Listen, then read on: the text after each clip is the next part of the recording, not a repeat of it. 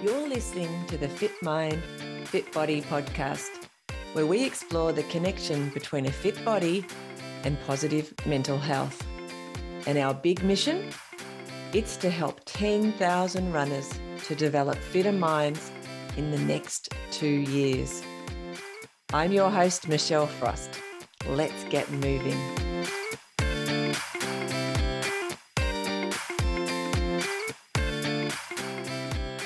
Welcome to this episode of the Fit Mind, Fit Body podcast. Today we talk to Isabel Ross. One of the things I love that Isabel said was that running can teach us that we are so much more infinitely capable than we give ourselves credit for. Enjoy. Today on Fit Mind, Fit Body, I'm delighted to introduce everybody to Isabel Ross. Hello, how are you? I'm good, Michelle. How about you? I'm awesome, thank you, and welcome to the podcast. Thank you very much. You're a referral, which is awesome. I love meeting new people this way. It's been quite fascinating to dig into people's backgrounds and to get to know them, because we already know we have one thing in common, and that's our love of running. So it's fun. Absolutely. Fun way to meet people and have conversation. It's only and, for me. We discussed before you started recording that, I have my own podcast. So it's nice for once to be interviewed instead of being the interviewer, because, it's just so much easier. You can just sit back and I can just sit back and relax. That's right. Just answer the questions. I love it. That's it. Well, I'm so glad that I could do that for you. All right, let's start from the start. Where did you grow up, Isabel? I grew up, I was born in Scotland, and we came out to Australia when I was 1. Because my parents couldn't choose where to live overseas. So, because my dad was Scottish, my mum was German, and he didn't want to live in Germany and she didn't want to live in Scotland. So we moved to Australia. You moved somewhere in between. Oh, no, yes. A long way away. A long way away from everyone's family. Oh, wow. I grew up in Balwyn, in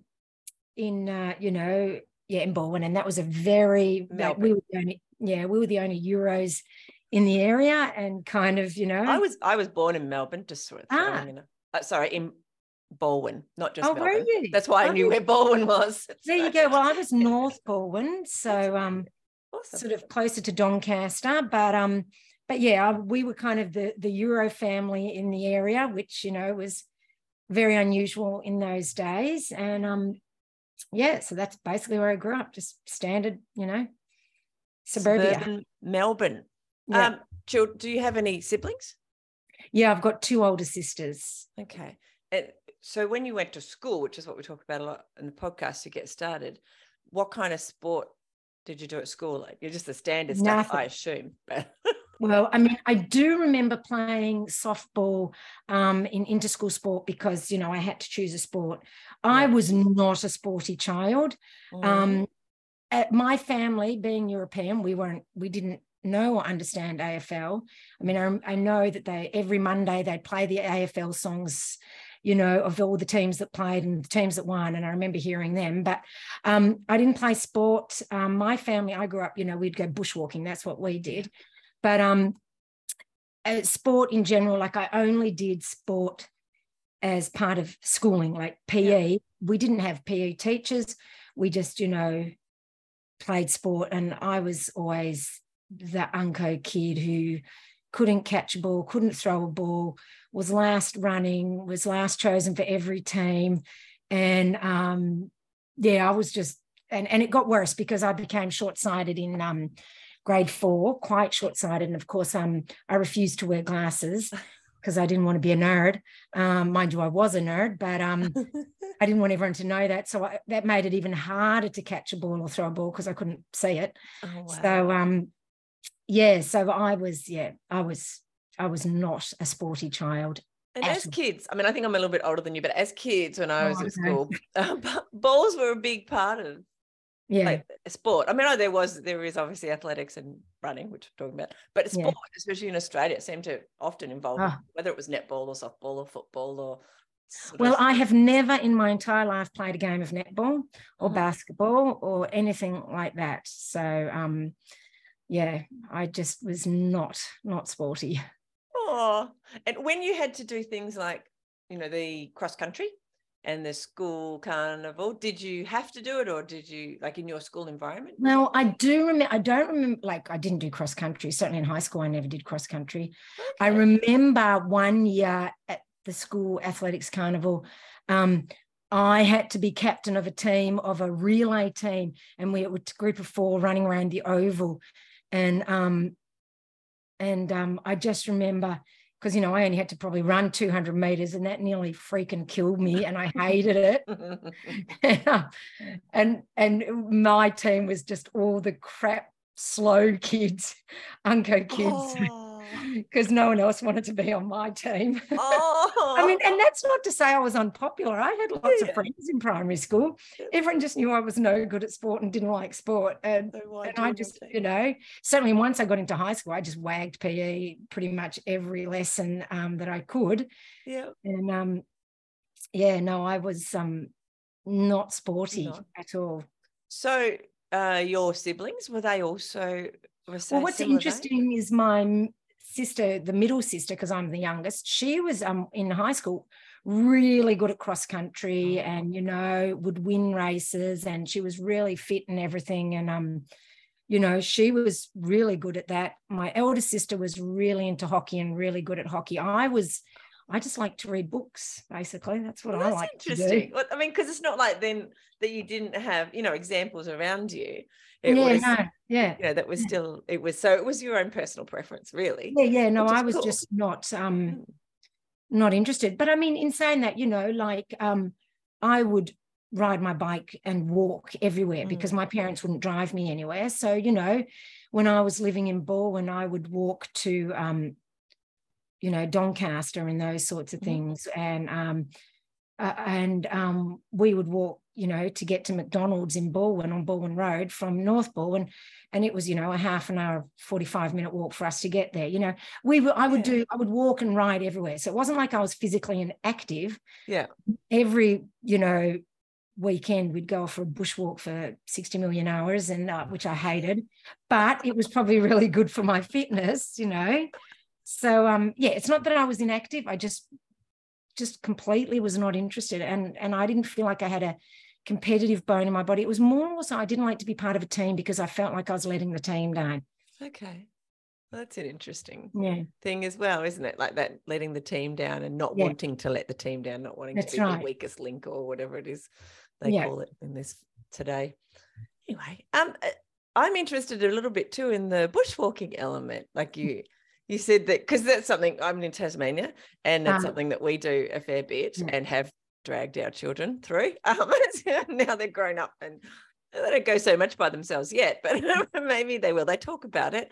That's nice. I don't know if they always enjoyed it sometimes. Well, I used to hate it. And, because everyone else, like when I was in primary school, after the summer holidays, the kids would go, show and tell for what you did on holidays. Or we went to the Queensland theme parks and we did this and we went there.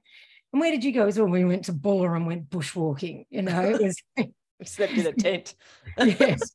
Well, we camped, and all these people staying at resorts, and I just wanted to be like the other kids, but also, when I say we went bushwalking, we would go like up to Buller, but we wouldn't stick to the main trails. We would go backcountry bushwalking. So we'd be bush bashing and rock scrambling, and we would be out there from 7 a.m. till 5 p.m. and I'm primary school level, and and my mum would bring us, because she was German, a slab of salami and some dry rye bread to eat, so and we'd have warm water and these horrible things that, and just the whole thing, I just burnt something in your head. Do you go bushwalking now?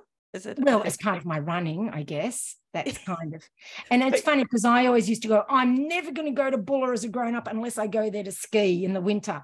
And I was just at Buller, just the other day, sweeping for hut to hut. So, and I go there all the time for running and essentially hiking, and that sort of thing. So it's funny. It's come full circle. I now actually appreciate it and appreciate what my parents appreciated about it, So, that's fascinating. Oh, Look at us as kids.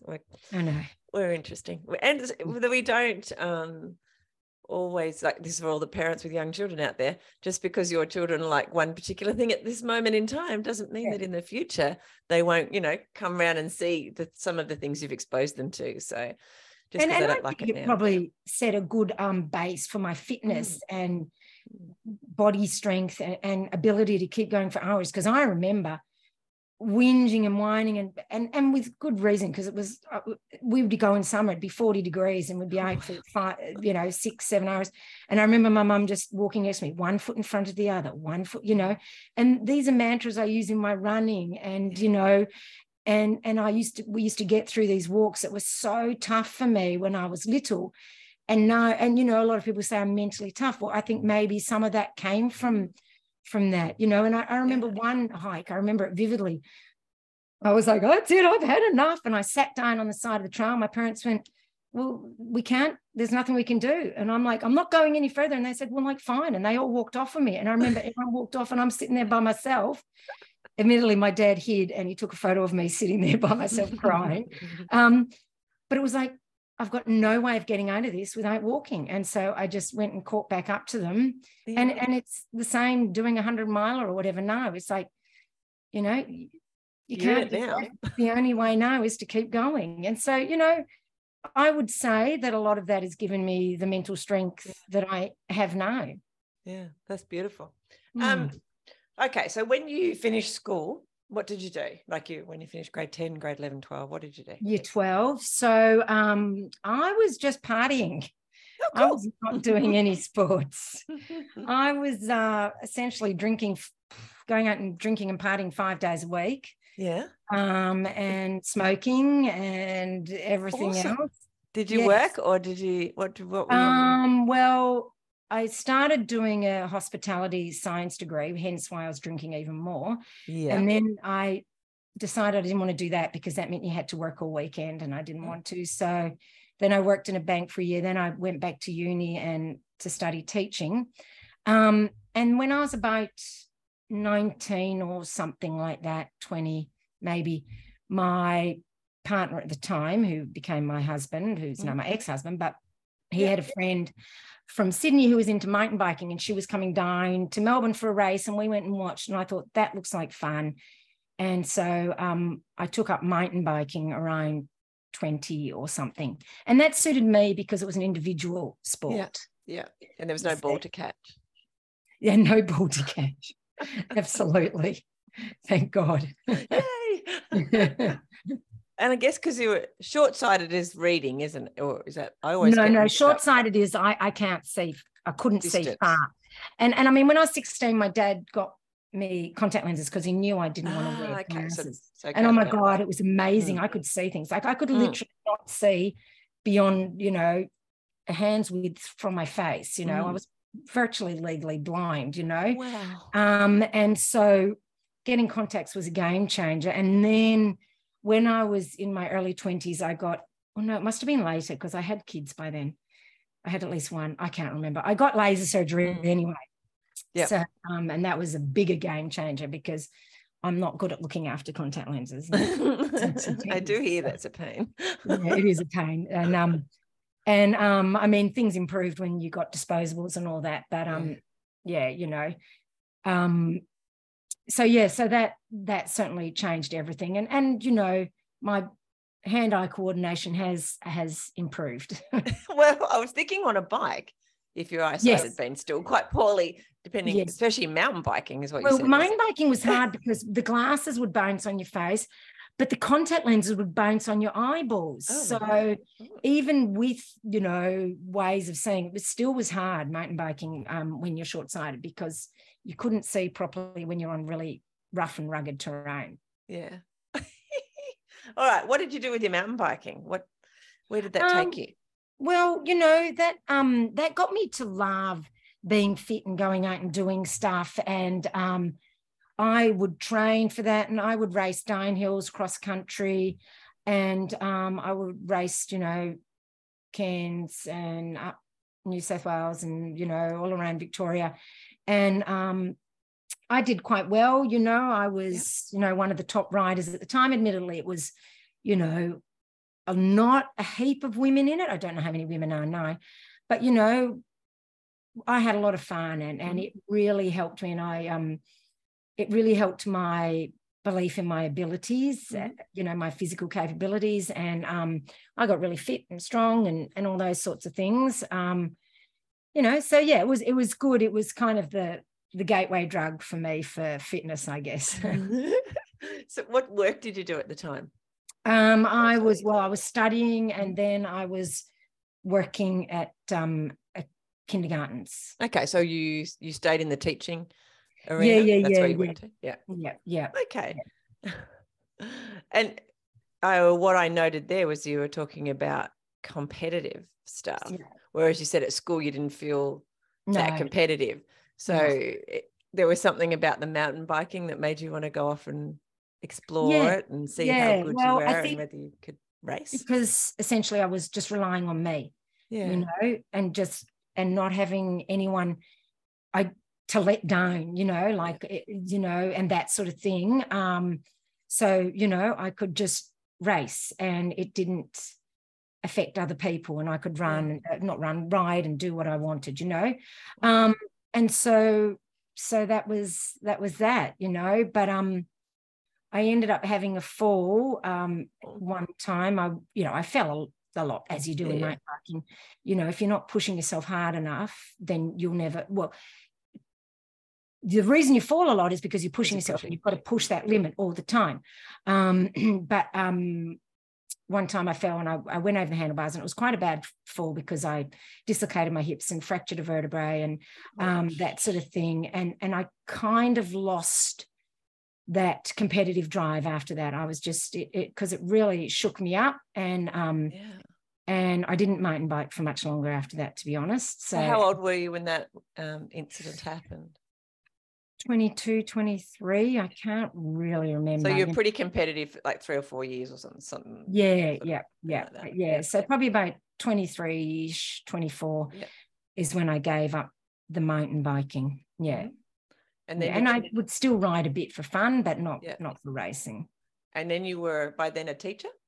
Would you have been? Yeah. So gosh, what was it? Well, God, I don't know. I think because I know when my son was born, I was still working at kindergartens. So so no, I was still teaching kinder. Yeah. All right. Yeah. Because I got later into primary school and that sort of stuff. But yeah. So what did sport look like for you after that, after you gave up the mountain?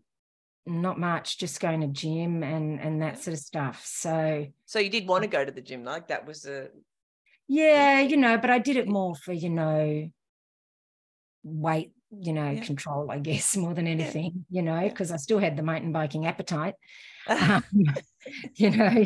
So you know, I probably, I mean, I can't really remember doing much. I think for a while I did pretty much nothing.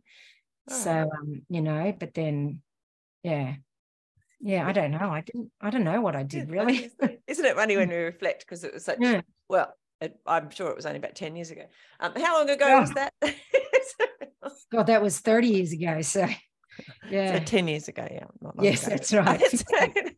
No, it actually does feel like a lifetime ago. Like I was a completely different person. You know, I was not confident or outgoing or anything like that. I was certainly when I was younger and in my teenage years, I was excruciatingly shy, and the mountain biking helped a bit, you know, but I'm so much better now. But I've certainly dealt with, you know, quite painful shyness for a large portion of my younger years. So and I had glandular fever a couple of times when I was 16, so I had chronic fatigue while I was mountain biking as well, and it was hard to, you know, balance it all with the chronic fatigue and that sort of stuff as well. So it sounds hard.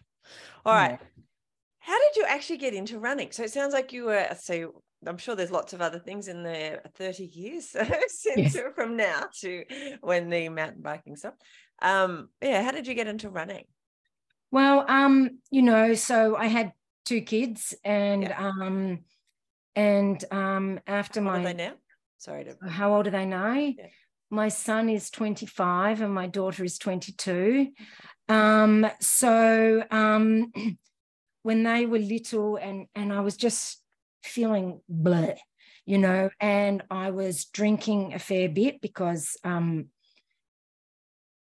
it was hard with two young kids for me, with very little support and virtually none. Mm-hmm. And we lived on a couple of acres kind of in the middle of the nowhere. So I didn't have neighbours to help. Yeah. I didn't have family nearby. My husband at the time was not around much and wasn't supportive with helping with the kids. So I would just sit by myself of an evening and just drink. Okay. And, I knew that wasn't healthy or good for me. So I thought I've got to do something. So I thought I'll start getting up in the mornings and go for a run or something like that, because I figured I could go for a run for half an hour and that would be a good workout, quite time efficient, whereas cycling, you've got to go for 2 or 3 hours. Yeah, you've got the gear and stuff to organise. Yeah, and then you get a puncture and bloody hell.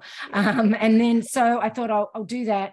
So I had to stop drinking to be able to get up in the mornings and go for a run. Obviously that would be when my ex was sleeping. Mm-hmm. And so I just started doing that. That was the reason I started running and also because it was, cheap at the time. I thought running would be a cheap sport. Mm-hmm. Didn't have to pay to join a gym because my ex at the time didn't want me to spend money on fitness. And so I just would get up and run this, because once again, we lived in the hills on old dirt trails. I just run around these sort of dirt trails a bit. And that's how I started running. Wow. And so how old were the kids at that time? I don't know. Zara was probably about 2 or 3 okay. Maybe. So 20 odd years ago. Yeah. So I was about 35. So maybe Zara was more like 4. Okay. Yeah, I was about 35 when I took up running. Yeah. Yeah. And it's funny because as a mountain biker, I always look down my nose. We all did. We all used to laugh at runners. Oh, look at them. How slow it is. Oh, how boring. And I used to see running because I'd go buy my mountain biking magazines and I'd see running magazines. I think, what do you need a magazine for running? It's just one, you just run. Like seriously, how hard can it be? But I've since learned the error of my ways, of course. But yeah, so it was, a bit of a change for me, but it's been an amazing life change for me. And it has led to so many changes in my life. So those early days, you would just go off and run, on the trails and things in the mornings near where you lived. How did it move on to, what was the next progression? Did you go to, I don't think Park Run was around. No, Park Run didn't exist. No? Did you go to a fun run? Did you do a charity thing? I think I went and did some, local fun runs, and then I just enter races. And I still remember it was a run to the G I did, one of my, I'd only just started running. And I remember running it going, oh my God, this is what my body is made to do. The mountain biking I always enjoyed, but it was always still a bit of a struggle because, lack of coordination and all that sort of stuff. But when I was running, and I remember thinking, this is what my body is made to do. I'm made to be a runner. And it just felt so good and so natural and so awesome. Still hard, don't get me wrong, but it just felt like that's what my body was designed to do, not all these other things. So I finally felt like I'd find what my body was made to do. It sounds like that means there hasn't really been a time when you haven't been a runner since that point. Yeah, that's right. Yes, basically. It kind of, and you keep talking about an ex-husband, so it's obviously supported you through many life changes that we all go through, because I've got an ex-husband and a current one, but and a bunch of kids, but it helps you go through a lot of those. Oh my God, it's helped me with so many life challenges, of which I've had a few. And running is, it has been so much for me. I mean, firstly, it showed me that I was capable of, because I would go to races and win them, and I'd be going to them not expecting to win, and I would just win them, and it'd be like, it would just show me that I was capable of so much more than I'd ever thought, because I always thought of myself as the useless one, the hopeless one, And suddenly there I was, and, you know, it was, and then I would have to talk to people. And so it brought me out of my shell. And, when you're on that runner's high, you can talk to people because you're feeling so good. And so it really changed my life completely. So did you go and find other people who ran and start running in, with a running group or any of that sort of stuff? Yeah, or were you so still quite individual? Yeah, it was very much at the early stages of the internet. So I looked up running clubs, and I found the Knox Road Runners, because by that stage I was living in the Dandenong. So I have done the Melbourne Marathon more times than I can. Well, I've done it back 7 times, but the Knox, they have tops. That's what I'm saying. Right. And I've seen a lot of those tops over the years. Well, they were so helpful and they were so good. And, they would run, and they still do. Not that I join them anymore because it's too early for me now. But 6 o'clock every Saturday morning, I'd get down there to go for a run. And they were so supportive and so helpful, and really taught me so much about running, because I was just a beginner. I didn't have a clue. I thought you did most of your running on the treadmill, and that's what I did at the gym. And they taught me, no, you run out in the rail. Like, I didn't even realize. I just thought, well, you'd run. I thought for speed work, you'd do it on the treadmill, because you can, adjust the paces and that. Because, like when I did speed work on a mountain bike, we'd do it on the ergo, So I thought it would be the same. And we didn't really have very accurate watches back like 20 years ago either. No. So you weren't like, now I look and think, I used to think if I'd run 25 minutes, it's 5K. And now just as a casual training run. But now I look at it and go, maybe it was, maybe it wasn't. I don't know. Anyway. Well, I had this little, we had the Melways, and I had this little special wheel thing that it would calculate the distance, and I'd wheel it along the roads and calculate the distance for my 20K run. I shredded so many Melways using this little wheel. It was pretty, and I've done runs since with the watch, and it was fairly accurate. Oh, that's good. You're better than me then. Mine was very much just a guess. Yeah, or else I would drive it. I would drive a loop and see. But yeah, so Knox Road Runners were awesome. So I joined them, and then I would run with a few of the guys on a Wednesday night, and they would take me out and do speed work with me. And, it was really good. And I've made some lifelong friends from Knox Road Runners. So, and because at first when I started, I was just, running roads and doing marathons and that sort of thing. So, are you still teaching at this point? Are you still teaching now? Yeah, well, when my daughter was born, I and while I was pregnant, I was doing my upgrade so I could teach in primary schools. And then I was teaching in primary schools, and it was great because sorry, my nose ring just started to come out.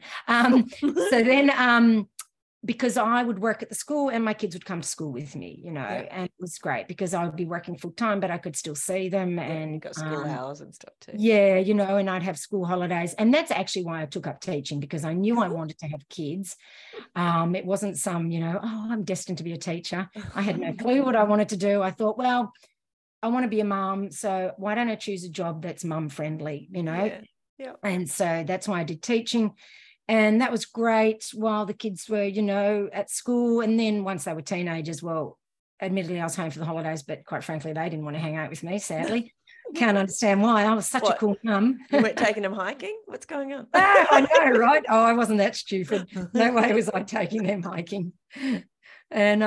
And so yes, I was teaching full-time, running, 130 Ks a week, taking the kids to all their sports and doing all the stuff that a stay-at-home mum would do anyway. But yeah, it was a full-on lifestyle. I had to be incredibly organized. It was like, planning a military operation, planning each week, So if you hadn't been, because by then you're starting to do longer runs and things. Yeah. I assume all of this, not that it's ever easy, all those mums out there, including me, to manage without adding on, that layer of the training and things required for some of the longer distances. I assume it was never a conversation where you said it's, the longer distances, do I do it or do I not do it? It's making life hard. How was that? Well, I was only doing marathons then, which to me was not long distance. And I was a lot faster back then. So my runs would be a lot quicker and they were on the road. Yeah. And I wanted to get into ultras because I also felt that that's what I was really suited to, but my ex was totally against it. He kept trying to make me give up running. He wanted me to give up running. He hated my running. Even if I stretched of an evening, he'd crack it because that was part of running. So I couldn't do anything related now I know to something did give. Yes, I would stretch while I was cooking, so I could hide my stretching kind of thing, and get up early, and I had to do all invisible training, completely invisible training. Wow. So it was tough, but or I'd take the kids to sport in the afternoon and I'd run while they were doing it. So then, it wasn't, once again, invisible training. So that's what I had to do. But then once the kids started getting a bit older and needing me less, and as much as my kids, I tried to get them into sports, they never really did. They were a lot like me, not really into sports.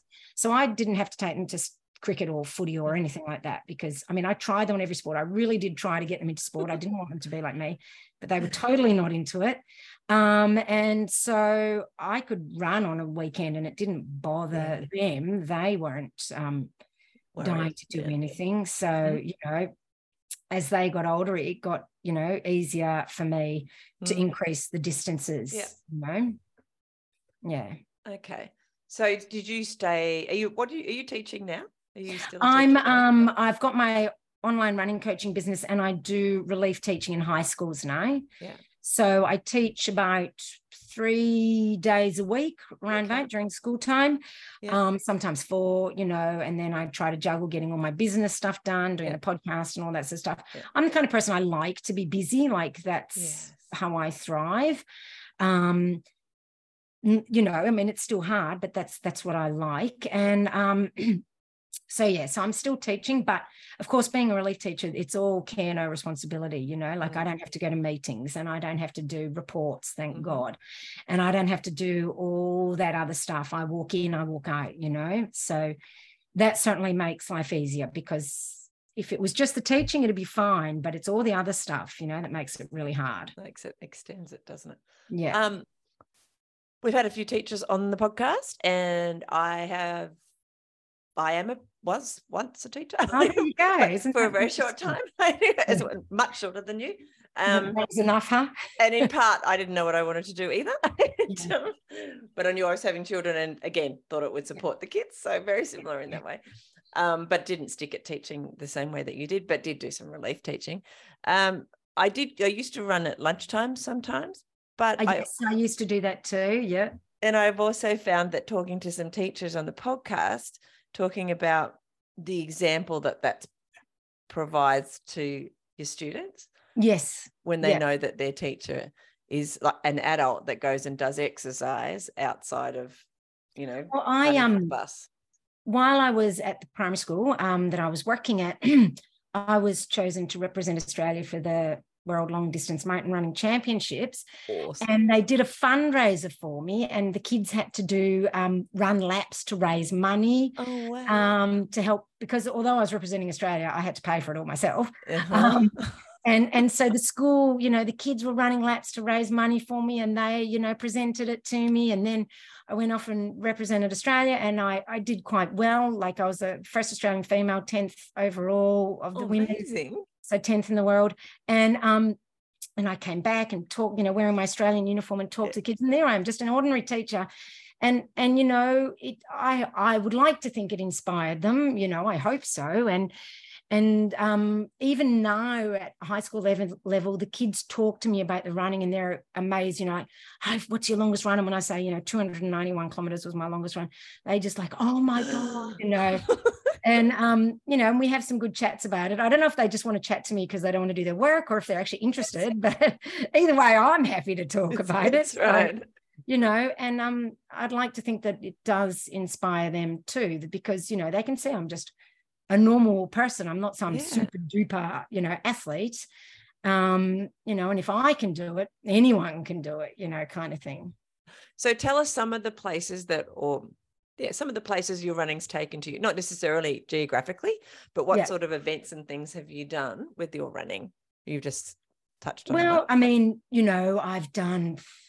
I don't know, I mean, geographically, you know, like I've represented Australia, like I said, that was in Switzerland. Then I went to Britain, and then I went to Austria. So that was 3 times. But, you know, just things like, I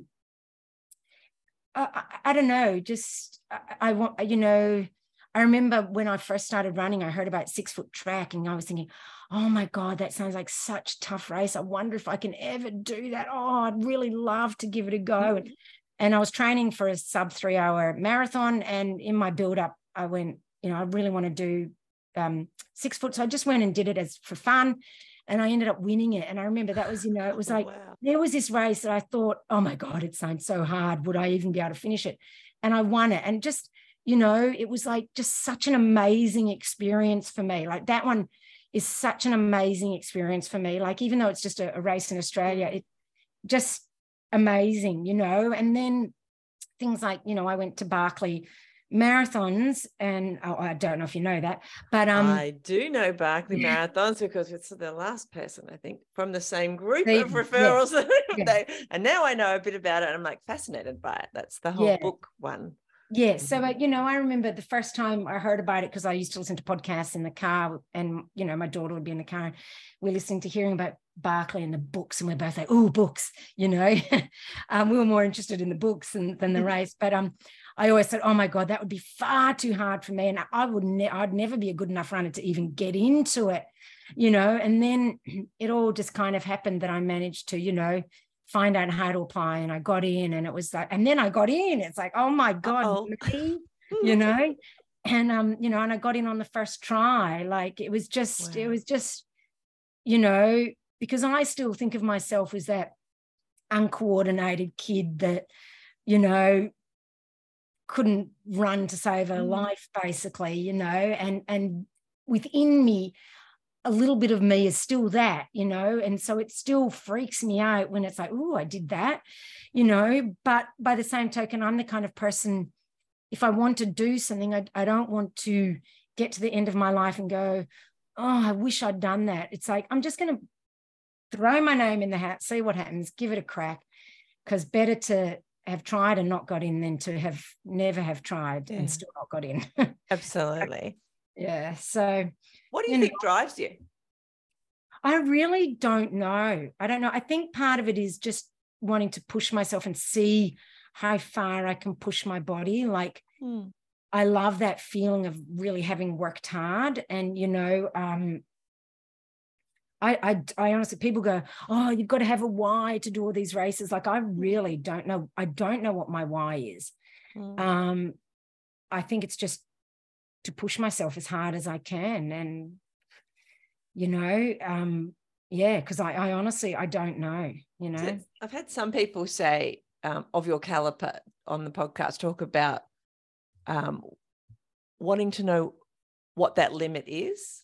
Like, but realizing, because they know that when they get to a limit, there's actually the next limit, if that makes sense. Knowing that they're never actually going to reach it, if that makes sense. Because I don't think the journey more than the destination. I can ever reach my limit, because there'd be something that would stop me beforehand, like, you know, an injury or something like that. But I think we are so much more infinitely capable than we give ourselves credit for. And I think, absolutely, you know, like, as long as you look after your body while you're doing these things, you can do anything, really. Like, if I can do 100 miles or 290 Ks, really anybody can, because we're all a human body.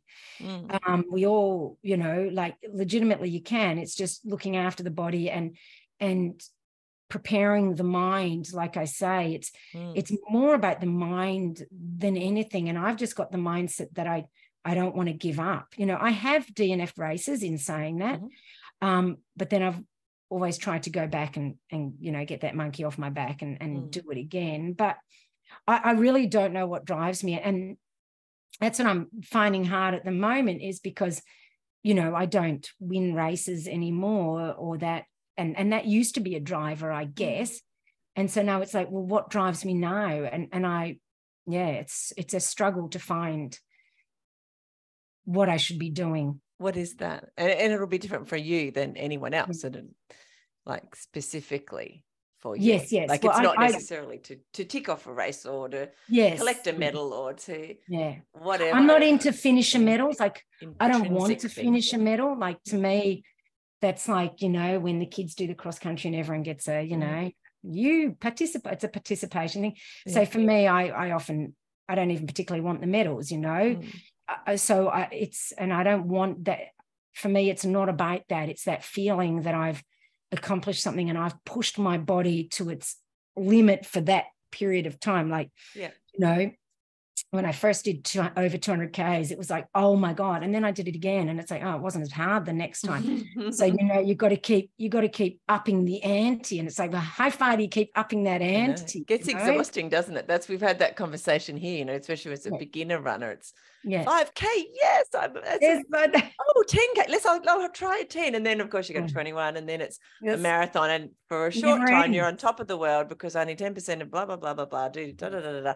And then you turn around and make ultra marathons, trail marathon, and then it just never ends. It's this rabbit hole that you can keep going down. Exactly. And I don't know what the answer is to that. It's an individual thing, isn't it? It is very much so. But I think it's almost like, well, not almost. It is, running is a metaphor for life. It gives you direction and gives you something to aim for, and I think you need to have goals and purpose, and although running can seem selfish, I think if it helps you be a better person and helps you quieten those demons just for a while that you have, and takes you out of whatever depressive feeling you're getting or whatever it is, if it helps you become a better person, then it's not selfish, because what the world needs is a hell of a lot more better people, And I think if we can raise the consciousness and the good feelings of everybody in the world, it's contagious. How if you're with a depressed person or a sad person, it's contagious. Whereas, and that brings everyone down. But if we're all feeling that little bit better, then running is not selfish, because we're sharing that better feeling with everybody and thus raising the feeling of everyone. Because that side is also contagious as much as yes, it is. If you hang out with someone who's positive, you're like, yeah, wow. I mean, that's why we go see motivational speakers. That's right. You want to hang with them. I mean, we pay to get that feeling. Exactly. So if we can be around that kind of person because they've created that in themselves from running, then that can uplift a lot of people. And like for me, for instance, when I was teaching, I'd go in there feeling more positive, thinking about the uplifting for the kids there. And, and as parents, we're doing that for our kids. I can't say it's necessarily worked for my kids, but, I tried, so it's, I think we can't look at running as a selfish sport, because I think we uplift and inspire, hopefully, other people, even if it's just one person, But I do believe in that uplifting of others. Like if we can all get into a better mood about things, and like I said, the world needs a lot more positivity. And if we can share that positivity by having gone for a run in the morning, even though all I did was go for a 10K run, but if it improves my mood and then I go to work and it infects other people, well, and there we smile go. at the person, done. The checkout chick, if you like. Yes, it doesn't even have to be just the person. It doesn't even have to be work. work. The kids teaching. And it's as simple as, I remember when my kids were younger and I'd be out running with them and they'd be on their bikes, and they would notice that I'd smile and say hello to everyone, and they'd go, "Why do you do that, Mum?" And I'm like, because I smile at them and then they go smile at the next person, and then I says, it's sending those ripples of happiness, and you don't know how much that person might need that. Hello, good morning. And I still do it. A lot of people have gotten a lot grumpier. And a lot of people won't look at me. They won't say hello back. And, but it doesn't deter me. No. I'm out there smiling and saying, hello, good morning, and because someone might need, and sometimes I'll get people that go, oh, hello, and, it's like, even just going out on the runs, spreading the positivity, I think, I just think we can all do with a little bit of positivity. I always find in my runs we were the same. I always say hello to people. Yeah. Little similarities here, apart from being fast. Well, not so much anymore, Not so much anymore. Actually, I was quite fast when I was young, many years ago.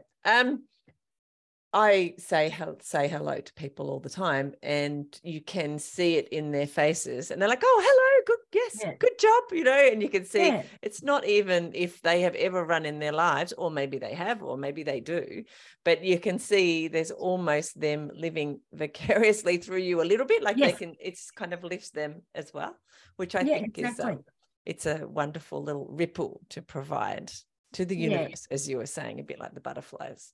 Yes, that's right. Yes, it's like that. Yeah. And look, when people are friendly to me out there, it really lifts my spirits too, and, and what it's like when you meet someone who's positive and happy, it just makes you feel better. Exactly. So, I think, running's great for that because it does release endorphins and make us feel better. So it's not as selfish as one might think, to go for the run. In fact, I think it's the opposite. There's so many, you could probably do a PhD in the benefits of something like running. Obviously, we're going to talk about running. I'm sure there are other physical activities that are really good for you as well. Yes, but yes. I'm just going to say running. The studies have shown as well that running in your brain looks exactly like doing meditation. Oh, okay. They're looking at the neural pathways, and new neural pathways are being created, and what happens to us when we're meditating or being really still and being in the moment looks very similar, if not the same, to when you're running. Not always running, of course, but when you sort of get those, when you're just sort of running in kind of flow. And as a result, meditation, I think everybody knows, whether they do it or don't do it, they know that there is really good benefits for your mental health when you can slow your brain down and spend a few moments like that. So to me, when you talk about, running being selfish, I think I've got that out of my head a long time ago for all these kind of reasons, because if we were all doing this sort of thing, then the mental health problems, which are actually epidemic kind of proportions now, and maybe have always been, I don't know, but anyway, they seem much worse now. I think they are worse.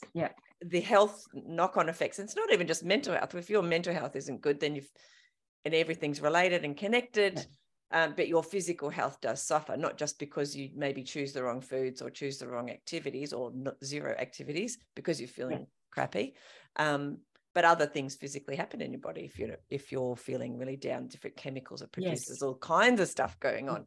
So if you can lift all of that by going for a run, you're saving the health system, our tax dollar. You can get right down to really plain black and white stuff about why it's not selfish. Yes, very true. And I don't know why I don't know why I brought that up specifically. I think maybe I think people think it, especially women in particular. I think women really do feel that. Yeah. I mean, I know certainly for me, my ex thought I was incredibly selfish going running. I mean, he would go motorbikeing all weekend. That wasn't selfish, but for a woman to do it, it comes across as more selfish, and even my sister would say to me, you shouldn't be running. You should be just spending time with your kids. It's like, but, I think it made me be better able to be a mother was to run. Absolutely.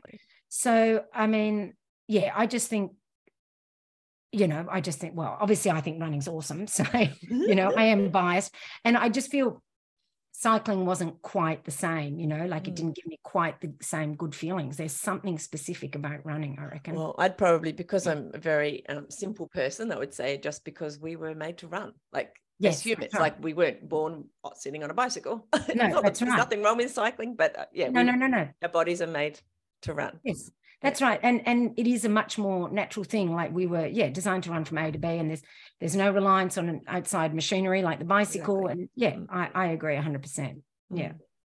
We're not trying to convince any cyclists out there though, because we know that you have your own opinion. Yes, that's right. And look, cycling is great. Don't get me wrong. But and it is fun bombing a downhill on a mountain bike. But there's also lots of fun in running. Yeah. Personally, I really like, here in Tasmania, as you probably know, there's lots of mountain bike tracks now. Yes. And I quite like running on them when there's no mountain Yes. bikers around, especially the big burns. And I like to stick my hands Yeah. out like I'm a aeroplane. Yeah. It's kind of fun. So do you run at Derby, or is it called? So Derby's not Derby. that far from here, but Yeah. up in the Trevellyn. I'm Okay. near Launceston, and in the Trevellyn Reserve, there's a couple Okay. there, which Yeah. used to be running tracks, I think, before the mountain bikers Yeah. came in and made them into mountain. The one good thing about the mountain bikers, I have to say, well, not the one good thing, but there I'm sure there's many, is they are really good at, trail maintenance. They do a lot of work on trails, Absolutely. and that certainly is, really good. They make sure they're well drained and all those sorts of things, so they do that, and, kudos to them. Yeah. Oh, it's awesome. And there's a lot of crossover. A lot of my running friends are mountain bikers as well. Yeah. However, like you, they have injuries and then they can't run because more injuries occur coming off the mountain bike. Oh, yes. I mean, I remember one time I was injured from running. So I hopped on the mountain bike, and I'd rebuilt the bike. I hadn't set it up properly. The brakes were stuffed, and I came off and broke my shoulder. No. So then I couldn't do anything. So I was wasn't well planned. Yeah, no, not well planned at all. So, yeah. So an identity question, Isabel. When do you think you first called yourself a runner? Well, do you know what? When I first started running, I didn't feel like I was a runner. So I would chant to myself as I was running, I am a runner, I am a runner, I am a runner, until I was convinced that I was a runner. Oh. Yeah. So, yeah. So chantings have been big in your life, because you've already talked about having, mantras and talking to you. I'm very big on all that, because I have to convince myself, you see. Yeah. And so I had to tell myself over and over again that I was a runner. And then, I guess from that time in that race, when I felt like that's what my body was made to do, that's when I really was convinced, I guess. You found a flow. Yeah. So you've already mentioned that you've had some injuries. So in saying that you see yourself, identify yourself as a runner, how do you cope when you've got an injury that, for whatever reason, you can't run for 6 weeks or whatever it is? Well, I mean, at one time, many moons ago, I had a stress fracture and I couldn't run for 6 weeks. Ouch. And I just, I was still a runner. I just went and ran in the pool. Yep. I put the belt on, went into water. Yep. And I was pool running 6 days a week. So silly. Oh my God. And it was so, I've got one of them. It was quite interesting though. I'd go every morning, do my pool running, and there were all the, the 70 and 80-year-olds there doing their, hydrotherapy. And I would be chatting with them all. I'd get to know them all. There was an actual community there in the pool too. And, I love it. I actually, you'd think 6 weeks of it would be enough to, drive you insane, but I didn't mind it. Yeah.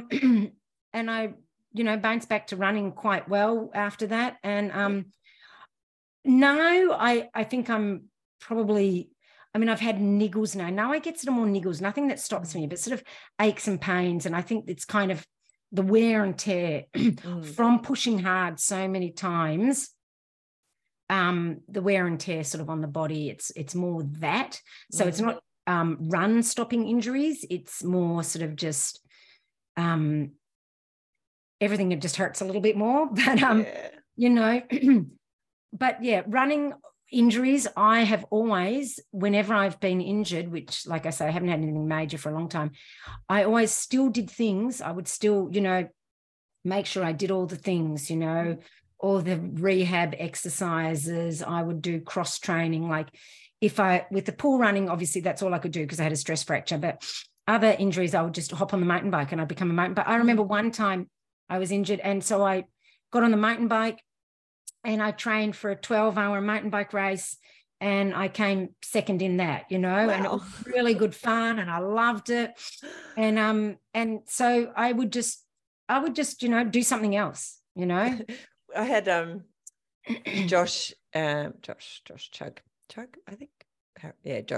Josh Chug. Anyway, had one of our local really good athletes who's represented Australia in marathon, and he got injured recently. Just a young chap, I suppose he's in his late 20s. And he said on the podcast last year that he'd found this esport like bike e-sporting. Oh, And then he managed to, because that was his recovery, like you were saying, yeah. was to do this cycling. And then he had Yeah, but an e-bike helps you up the hills. he just represented Australia in the e-bike stuff because, Oh, like oh my God, is there a chance? Who knew? It was crazy. Isn't that funny? Anyway, I just thought that was hilarious. I'm still getting No, my mind around it. You have to kind of go with full not just, oh, okay, I'll go and use bike riding as cross training. You've got to go full on and really get into it, like enjoy it. You can't run, and that's why I think it's good to have do a little bit of cross training with your even when you're running, because if an injury happens, you've got something else, and it doesn't feel completely foreign. Like if you're a swimmer, maybe still have some swimming occasionally. But there's nothing wrong with doing something else for a little while and becoming sort of more of an all-round athlete. It makes you stronger. I certainly, that mountain biking period, my legs were super duper strong after that.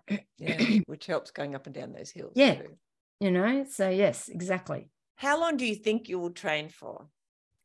Sorry, not train for, run for. Yeah, I don't know. I would like to keep going for as long as possible. It is kind of demotivating watching yourself slow down. Is that because you've been at such a high level, do you think? I guess so, and I feel within me, I feel like the same person. But then I go running, it's like, oh, I'm not the same person, But within me, I feel like the same person, and I want to go and run just as fast and run hard, but it's just not there, Do you think there's anything in you that might change? That where it might be like always, because what you're talking about, still thinking of yourself as, who you were, say, 15 years ago, whatever it was when you were doing all of those really amazing things, speed-wise. But instead, you're someone who just really loves to run and wants to keep running and possibly and do it for the joy or the journey rather than. Yes. And it's funny because my partner now, Ron, he doesn't race. He just runs for the fun of it. And I kind of don't get it. Yes. Where is that? How do I find that? Where's the book to read on that? And I was saying something to him last night. But what do I do if I can't race? He goes, well, I don't race. I'm like, I don't get it, So, it's my goal. It's how I work out what I'm training for. I'm very goal driven and, that sort of thing. So, and that's it. It's something I'm having to come to terms with, is reevaluating my relationship with running and trying to find something else, because I want to keep training, but my training has always been for a race. So if I don't have a race, why am I training? And so that's what I've got to figure out now. And I can still race, obviously, and I just obviously am going to be, racing for different reasons. So what is my reason for racing? A lot of things to think about, and I don't even at the moment know how to think about them, if you know what I mean. So, it's kind of a little bit of a, it's a transition period. Yeah, it's a transition period, and trying to figure it all out, because I want to keep running, but the goalposts have changed. So, working that out. It's a work in progress at the moment. I was having some of those kind of discussions with myself over the last few years, and I came up with, and it's kind of working for me at the moment, although I'm having trouble setting my next challenge, and that is to set an individual challenge of some sort. So not necessarily race. Different reason for me though. I get a bit anxious around race. I've done so much racing. I just don't enjoy it, and I'm like, why am I doing it now? I don't enjoy it. I'm getting anxious, whatever. I actually am fine with the race, fine at the end, the leading up, the training, but all the anticipation for the month or so before, I'm not happy, Dan.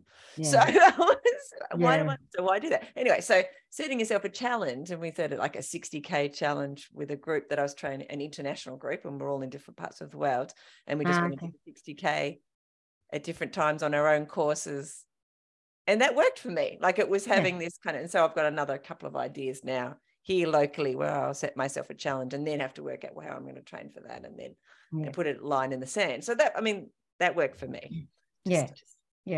Little thought there, where it's not actually a race necessarily, so therefore I'm not going to be disappointed in my performance, or Yes. or have that anxiety. Yes.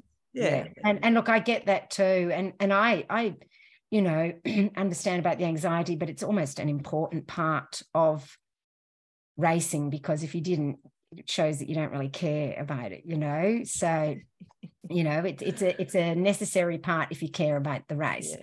Yeah. But yeah, I don't know. Yeah. Challenges, I just don't know. And that's the thing. I literally don't know what's going to work for me at this moment in time. I'll have to play with a few things. Yes, I think that's basically. Yes, yeah. that's kind of it. Yeah. And it's hard, as we change and grow and, become different people, because just by virtue of living, we become different people. We never stay the same. So this is just part of my becoming this next person in my life. And I mean, I will always still run, I personally believe, and I love running, but yeah, it's just changing. What it'll look like. What are you most proud of with your running achievements? Doesn't need to be a race or whatever. It could be, doesn't matter. What are you most proud of? I don't know. What am I most proud of? Well, I guess where it's taken me, like how much it's changed my life. I've it gave me strength to get through the death of my parents. It gave me strength to get through the divorce. It gave me so much ability to see the world and meet different people. And I've given up teaching, and it's my job now. When I say I've given up teaching, I gave up my, I had an ongoing teaching job that I could have been in until, they had to kick me out at 80 years old or whatever, I was guaranteed a job. And so it's just opened up my world so much, given me so much more mental strength and so much more capacity within myself and friendships. And that's what I'm proud of, is how much it's impacted my life and made me, I think, a better person and a more holistic person and a more capable person. And I think, I guess that's what I would say, because there's no one event that I can pinpoint. Yeah, that you're most... or one part of running. I think just the fact that it's just made such a big difference to my life in so many positive ways. I love that. I usually ask, how's running changed your life? That's the answer. Yes. How running has changed your life. Absolutely, completely changed my life. Yeah. So when it comes to just getting out the door and going training on those days when it's not nice, you haven't had a lot of sleep or whatever, what motivates you to make those steps out the door? Do you have any tips, even like for those people who think struggle? It's more, you've got to make it a habit. It's a habit, because motivation wanes, especially in the middle of winter when it's raining and it's cold and it's dark and it's horrible. So it to me, it's just part of who I am. What do? I get up, have a coffee and go for a run. That's just what I do. And it's become part of my identity. And so you've got to make the habit so strong that it's part of your identity. What does a runner do? A runner gets up and goes for a run,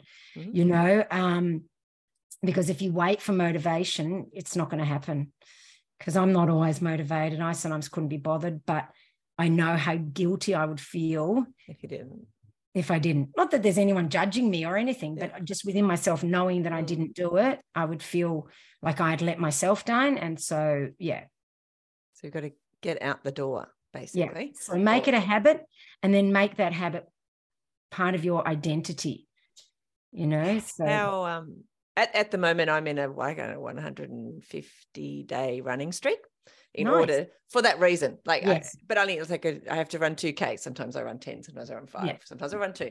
But 2K is the minimum. I feel like I could fit it in. And I've had some very busy days this last couple of weeks, and I've still managed to fit it in somewhere. Good.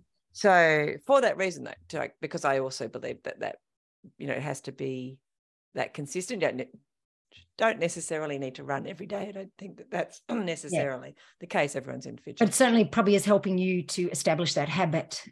Yes, like just to get it, drilled into my head, especially knowing because of Christmas. I don't know if everybody's like that. So I belong to a winter running club here in Launceston, and it's a handicap club. So I've done that since my 20s.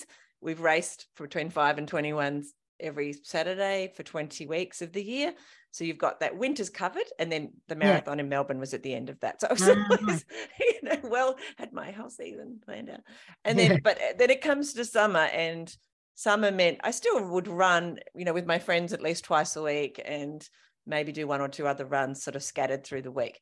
But summer and Christmas, and it just became that sort of what I do, which was fine, but it wasn't enough to then start the season again for, the running club season that I just explained, to start it in a way that was, good. Because by the end of the season, you're pretty fit. Start of the season, most of us are not that fit, because we've had the similar sort of thing where it's just kind of, and I wanted it to stay that way. I never let it drop off. Exactly. So that's why.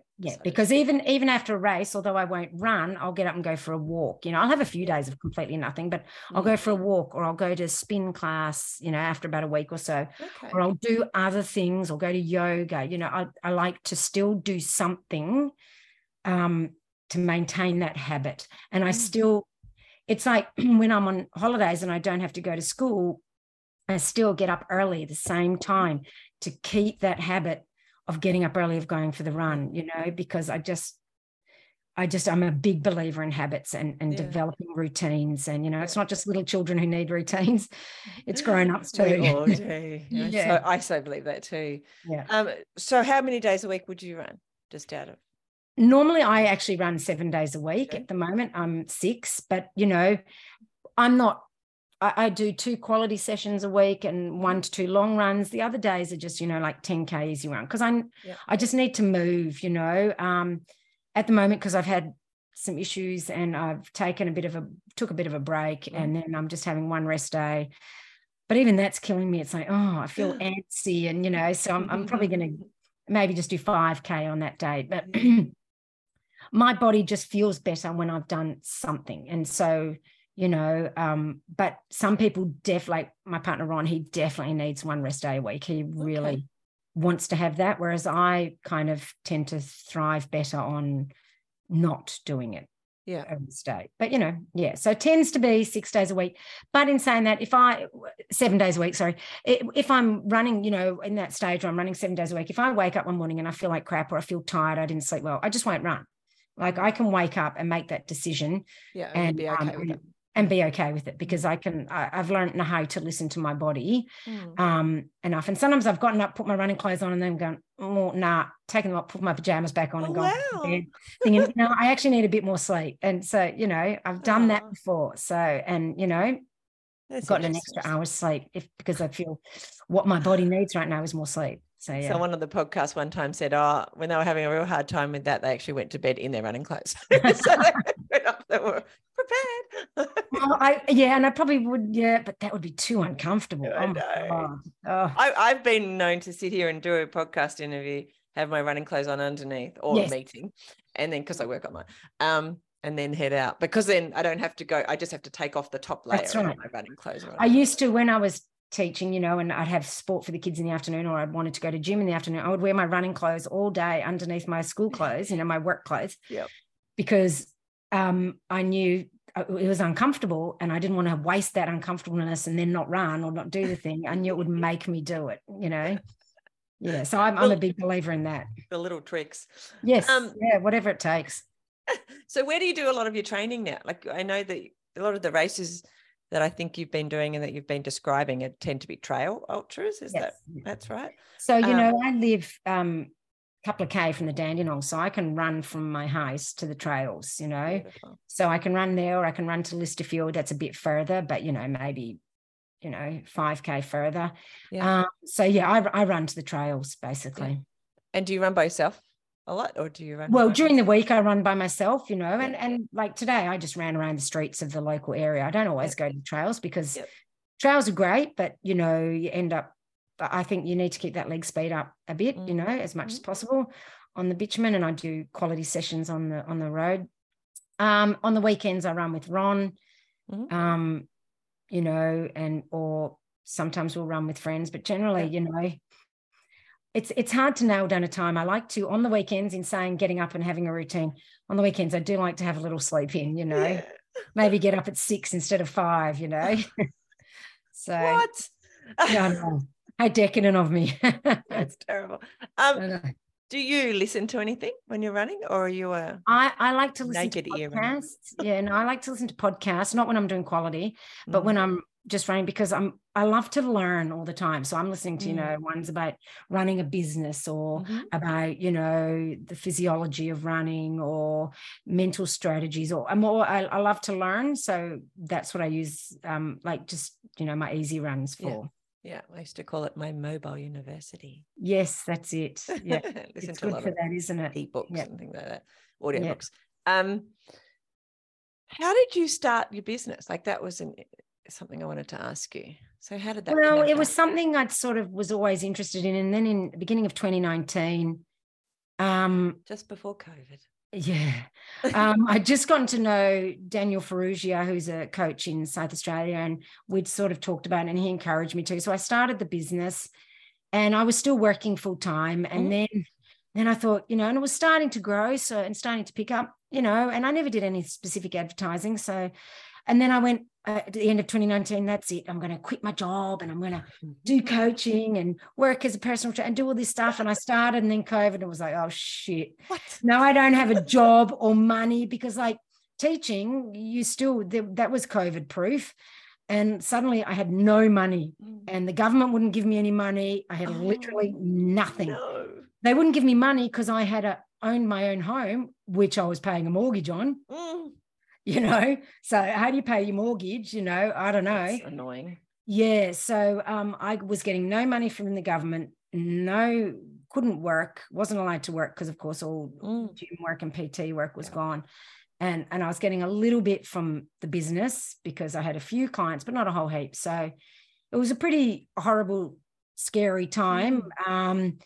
But I just plugged away at the business, and it grew and it grew. And, because I love what I'm doing, and so everything ended up being okay, because once again, like pushing yourself to your limits, you never know what you're capable of until you're actually thrown into the deep end, and you have to do it. Like, it's a matter of survival.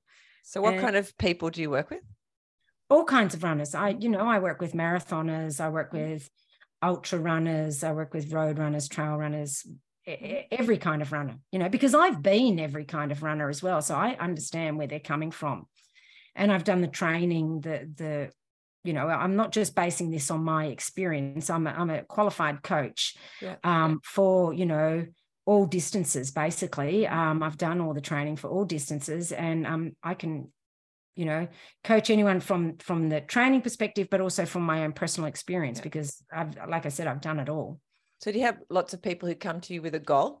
I've only ever run a 25. I want to run a 50. Yeah. Like, is that the sort of thing that you? Yeah. Some have never run, 100K or 100 mile or a 50K, and that's their goal, or someone to improve their performance, get a better, a marathon PB, or, improve their times for a race, that sort of thing. Or some people just want to have the accountability, because without it, they just couldn't be bothered training. Yeah. Well, I know about that too. Yeah. Do you work mostly with them online? Is that how? Yes. I mean, I have a running club thing that I do, in person once a week, but mostly I just work online, and which I love, and because that, I can work with people from anywhere, and I have people all over Australia and that sort of thing, and it's fun, because then we get to look at different kind of races too, and it's really interesting. I learn about a lot of different races. Get yourself some new goals. Yeah, that's right. Races you might like to do. So I will put a link to that in podcast notes. Tell me about your podcast as well. So, I'd always wanted to do a podcast for many, many, many years. And so then I just thought, well, I'll just start it. Once again, Daniel Ferrugia, he had a podcast. That's how we got to know each other, because people suggested he interview me about Barkley. And then, and so got to sort of, he encouraged me to, because I'd always wanted to do it, but I was scared, And so then I just went, oh, bugger it, and I just started it. And I'm up to 193, and that episode went out today. Awesome. Yeah. So, Congratulations. it's just been so much fun. And I have interviewed some really interesting and amazing people and got to know so many amazing people. I'm now sort of going away from the interviewing, doing more just sort of coaching stuff on the podcast, talking about different things, to help runners, and doing some interviews as well, kind of mixing it up a bit more now. But because I've kind of interviewed all these people that I wanted to, that's the people I had. I found a list the other day when I was tidying up of who I'd wanted to interview, and I've done them all, and it's like, well, where do I go now? So, so at the moment, I'm just kind of doing more sort of educational sort of ones, or reflections on races that Ron and I have done, those sorts of things. So again, I shall put a link to that so that people can come be inspired by your podcast. It sounds awesome to put it on my playlist. Fantastic. Have you, it seems like a silly question, but I often ask if you can remember one moment during a training or a race where everything just flowed that you can reflect on now. And I'm sure you've got hundreds of them, but is there one moment that sort of jumps to the forefront of your mind?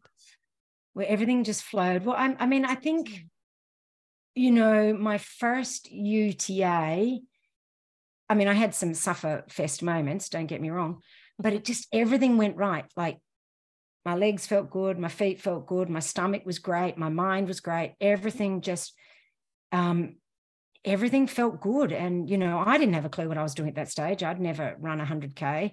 Obviously, it was my first 100K. But everything just came together, and it was just, it just like everything worked. Yeah, and it just felt right. Yeah, it did. Yeah. How, like, we've touched on it briefly, but how do you make your mind strong enough to be running for 5, 6, 7, 8, 9, 10, I don't know how many hours have you run for? A long time. There's no particular guaranteed ways, but there are ways, and doing the training, making yourself go out when the weather's crap and you couldn't be bothered, and when you're feeling, and when I say when you're feeling tired and still making yourself go running, this is where knowing your body, it's the tired of I couldn't be bothered versus the tired of overtraining. Like, you've got to know your body. About that too. Those, because your body can trick you and make you think, oh no, I'm limping when I first start running. And if you stop, you're like, well, you wouldn't train. But if you keep going within, 100 meters, that you've forgotten about that because it's whatever it was. Your body kind of is, it is a bit lazy and it wants to stop. But you've got to know yourself well enough to know the difference. And so making yourself run when you couldn't be bothered, or when, other people are going off and doing fun things and you think, oh, I haven't done my training, so I've got to do it. It's making yourself do your running in spite of everything else, in spite of wanting to keep sleeping, in spite of the rain, in spite of the dark. So that always helps. And then, pushing yourself hard to do the long training runs. And what I used to do was I don't need to do them as much now, but what I used to call bonk runs, because in cycling it's called bonking when you run out of energy or fuel, is I would go for a long run, and then I would fuel for the first bit, and then I would just stop eating until by the end I'd keep drinking. I was really low on fuel, so that I could get used to that feeling of feeling like garbage. And I wouldn't do it every week, and I don't recommend it every week, but every now and again, just doing that kind of run so that you feel what it feels like to run on dead legs and when you're not feeling very good. And I've been able to, therefore, in races when my stomach goes south, I've been able to keep running, and wait for the body to come back so I can eat again. But, you can run through those feelings then. Also, just, the mental, side of it is being prepared, knowing that you're prepared, knowing you've done the work, reflecting on all of that sort of stuff, and reflecting on those hard runs when you're out there and you're reflecting on that, and that you can, you know you've done hard things before, so you can do it again. I love that. Oh, now we all need to I thought you were going to tell me a whole bunch of mantras. Well, I do believe in mantras. I'm a big believer in mantras. Like I always will, when things get tough, like some of them, like a couple of them. So for me, one that's really good is remember tomorrow.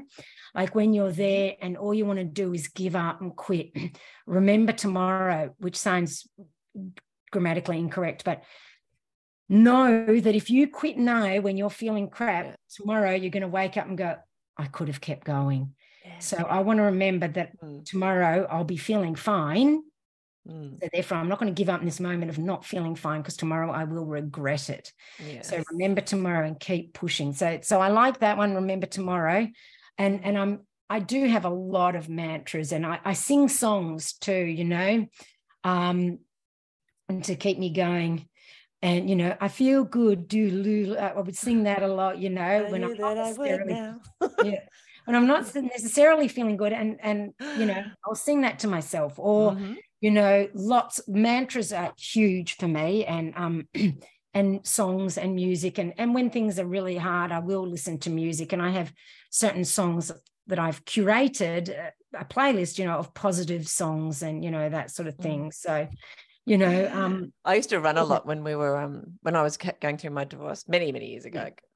Been married a long time. Anyway, the song that I used to, my mum used to say, "What are you running away from?" Blah blah blah blah. Nice. She's a therapist. I'm like, no, I'm running towards my new self. But this song that always sticks in my head that I used to listen to at that point was "Respect Myself." Oh, yes. Yeah. And I would nice. I Am Woman, Hear Me Roar.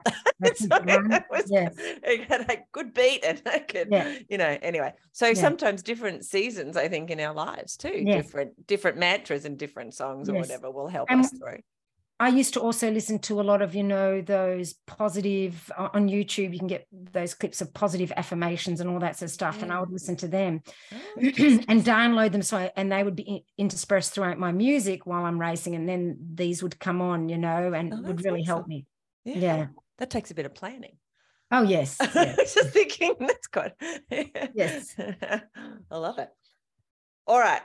I've kept you a very long time, and I think we could probably go for another hour or so, but we shouldn't do it. It's not fair on you. Is there anything about running? In a minute, I'll ask you for some tips, just some basic tips for beginners, but is there anything about running that we haven't talked about that you'd like to touch on before we wrap up? No, I think we've pretty much covered everything. I think, you know, just that running is awesome. Do it. The best sport. Yeah. As someone famously said. That's it. Just do it. That's right. All right, Isabel, any tips for beginner runners? What can you share with us? If someone came to you and said, I want to start running, so these are new people, what would you suggest to them to start so that they keep going? Well, I mean, you know, it depends on how much of a beginner they are. If they're a complete beginner, they would want to start with run, walk.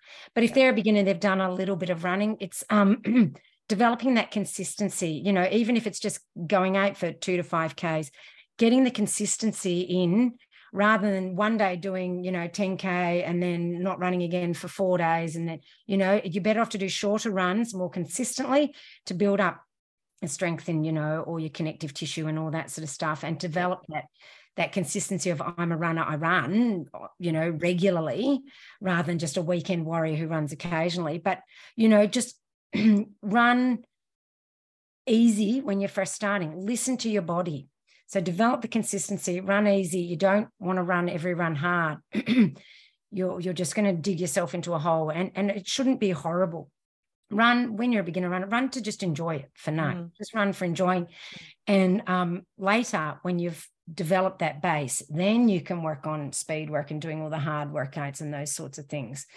But, you know, develop that base first, learn to enjoy running for what it's worth, and then work on the other aspects. But yeah, get that consistency happening and develop that base. I love that. When you were talking then, one thing that struck me was that, you know, running is medicine. We were talking before about, and so it's a little bit like brushing our teeth. Most of us know just how important oral health is. And so to actually our whole body, like everything, I think the fact that everything's connected Yeah, 100%. we don't think about enough. So basically, if you can get out and even just run a couple of K, get yourself to a point, and do that most days, then you won't have to go to the doctor as much. Yeah, exactly. And obviously as a beginner runner, you'd have more rest days. You wouldn't be running every single day, but just still developing it as a consistent habit, developing the habit like we spoke about, and making your identity as a runner. And what would a runner do? Well, a runner would go out and run regularly.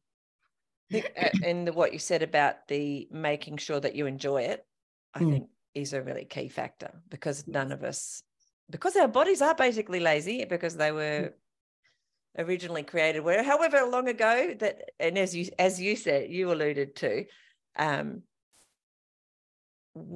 we need to conserve in like our bodies are still the primitive body that needed to conserve energy thousands of years ago. So whenever we can, we try to conserve energy, or our body tries to conserve energy, even though we don't need to, because we live in this modern world now. That's right. Yes. So that's trying to trick us. Anyway, the joy thing I think is really important, like needing to find a way to enjoy that. Yeah. And sometimes we have talked a little bit about it in podcasts, and I'll wrap this up, but realizing that you can enjoy it even when it hurts. Yes, and that's right. And to be honest, I almost enjoy my speed work sessions the most. Maybe not right in the moment, but afterwards, I think, God, that was awesome. I love the feeling of going fast until it starts hurting. But I really like that initial burst of speed when you. But even knowing that you push through that painful part is exhilarating too. Yeah, it's true. And so learning to embrace all those moments, I guess, is what we're saying, the good and the bad, because there's so many crazy sayings we can say about it, but if you don't do that now, wherever you are in your life, it's the likelihood of you having to endure lots of unpleasant things further on down the track. That's right. Is very high. Yeah. Anyway, on that very positive note, thank you. You've shared so much awesome stuff. I'm so pleased to have got to meet you and share you with everybody. And thank you for coming on and sharing yourself with us, Isabel. No worries. Thank you so much for asking. I've really enjoyed our chat today. It's been like you say, it's gone for a while, but it's actually gone quick, if you know what I mean. It's been really enjoyable. So thank you. Thank you. Stay on, and I'll just say goodbye to you as well. No worries. Thank you for listening to the Fit Mind, Fit Body podcast. I'd love to talk to you about your running journey. So send me a message on Facebook or on the website, and let's do it. For a bunch of resources on mindful running that will help you get and stay mentally and physically fit, head over to the website fitmindfitbody.co, and I'll see you there. Plus, I'll be back here in your podcast player a few times a week. Hit subscribe now so that you don't miss an episode. And before you go, I'd really appreciate it if you'd leave a review. It'll help more people to find the podcast and get inspired to start running. I'll see you soon. Bye.